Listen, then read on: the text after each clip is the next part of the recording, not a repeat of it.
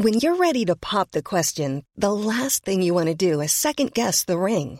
At BlueNile.com, you can design a one-of-a-kind ring with the ease and convenience of shopping online. Choose your diamond and setting. When you find the one, you'll get it delivered right to your door. Go to BlueNile.com and use promo code LISTEN to get $50 off your purchase of $500 or more. That's code LISTEN at BlueNile.com for $50 off your purchase. BlueNile.com, code LISTEN.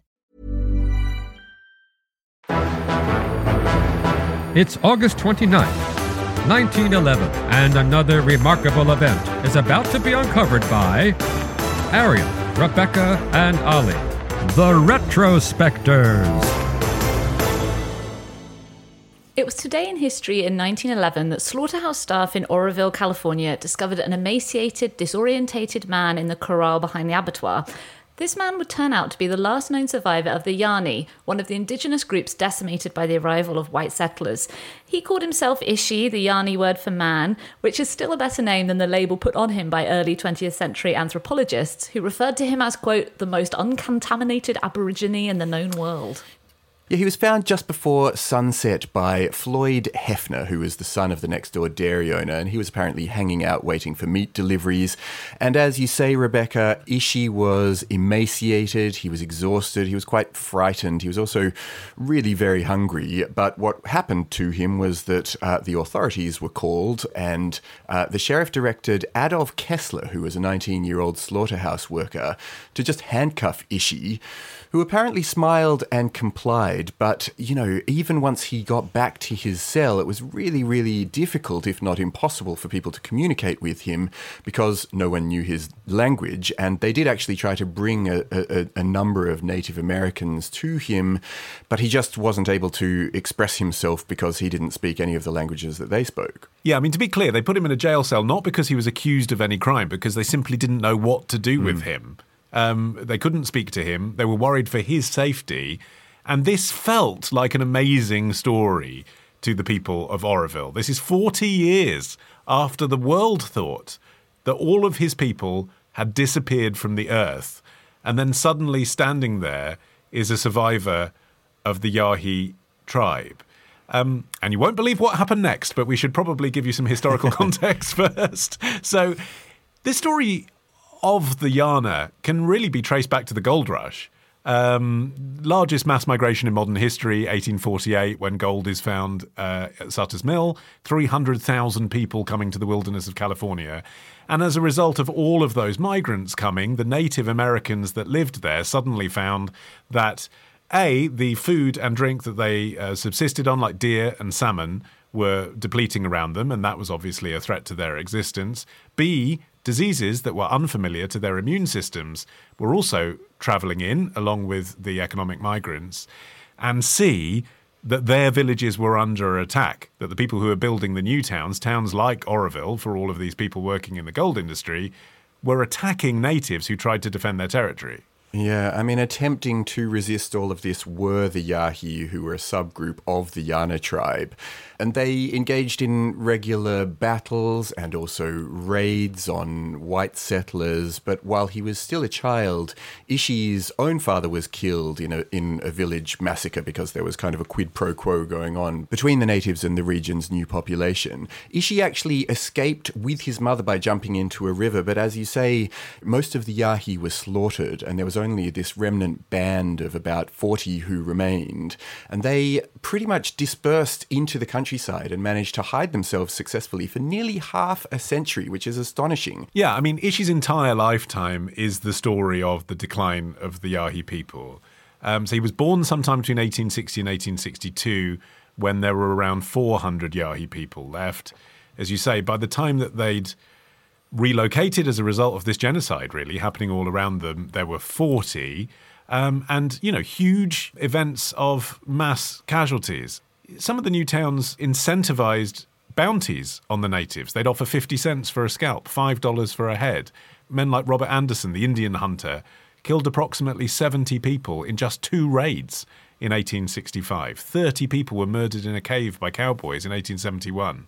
So this is what's going on. It's no surprise that smaller groups, basically Ishi's family, go and relocate themselves into a densely thicketed canyon ledge, and they called it Grizzly Bear's hiding place because a grizzly bear had once had its den there. And even getting to that hideout shows you just how vulnerable the group was at this point, because they were escaping one massacre, but as they were fleeing, they were pursued into the hills by hostile cattlemen, and they killed about half of those survivors. They actually escaped from 2 massacres.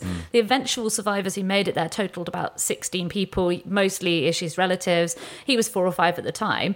They hunted deer, wildcats, and rabbits. They gathered acorns, which they ground up and cooked as a mush. But as you can imagine, over 40 years, Ishi being the youngest, they grew older, sustenance became harder to obtain. That kind of hunter-gatherer lifestyle, you really need an influx of younger people to keep it going. And their numbers obviously naturally started to dwindle. There was contact with the white settlers only once. In 1908, a party of surveyors stumbled across the camp. Ishi and his family managed to conceal his mother, who was sick, under blankets, and then the rest of them fled until the party had moved on after ransacking the camp.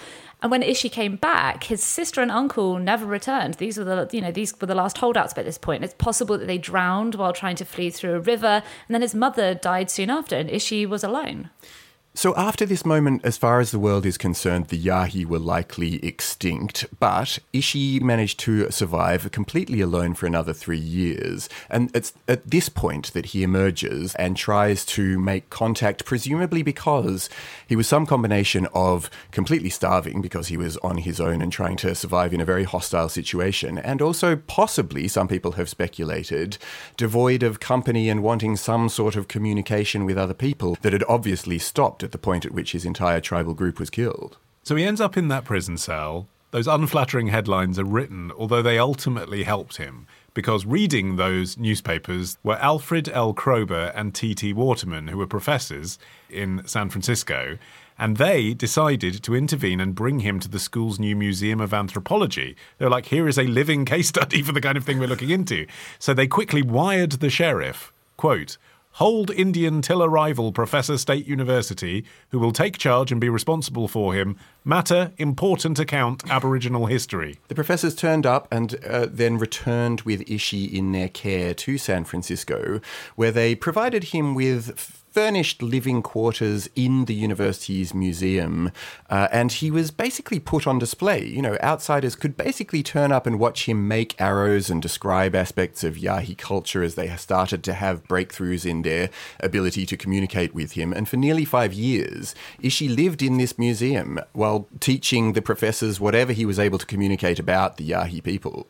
Crucially, Kroeber and Waterman recorded Ishi speaking his native language onto wax cylinders, totaling in the end close to 6 hours of content, which, at the time was the only evidence of the language left, and they were recording it for posterity. But they do seem to have genuinely cared for him as well. They took him out, he went out on car trips, he went on train trips, they took him to a vaudeville show, but also they took him back to the traditional homelands of the Yani people so he could help them map it. But from almost the day of his discovery, he was beset with a variety of physical ailments, bronchial infections, back pain.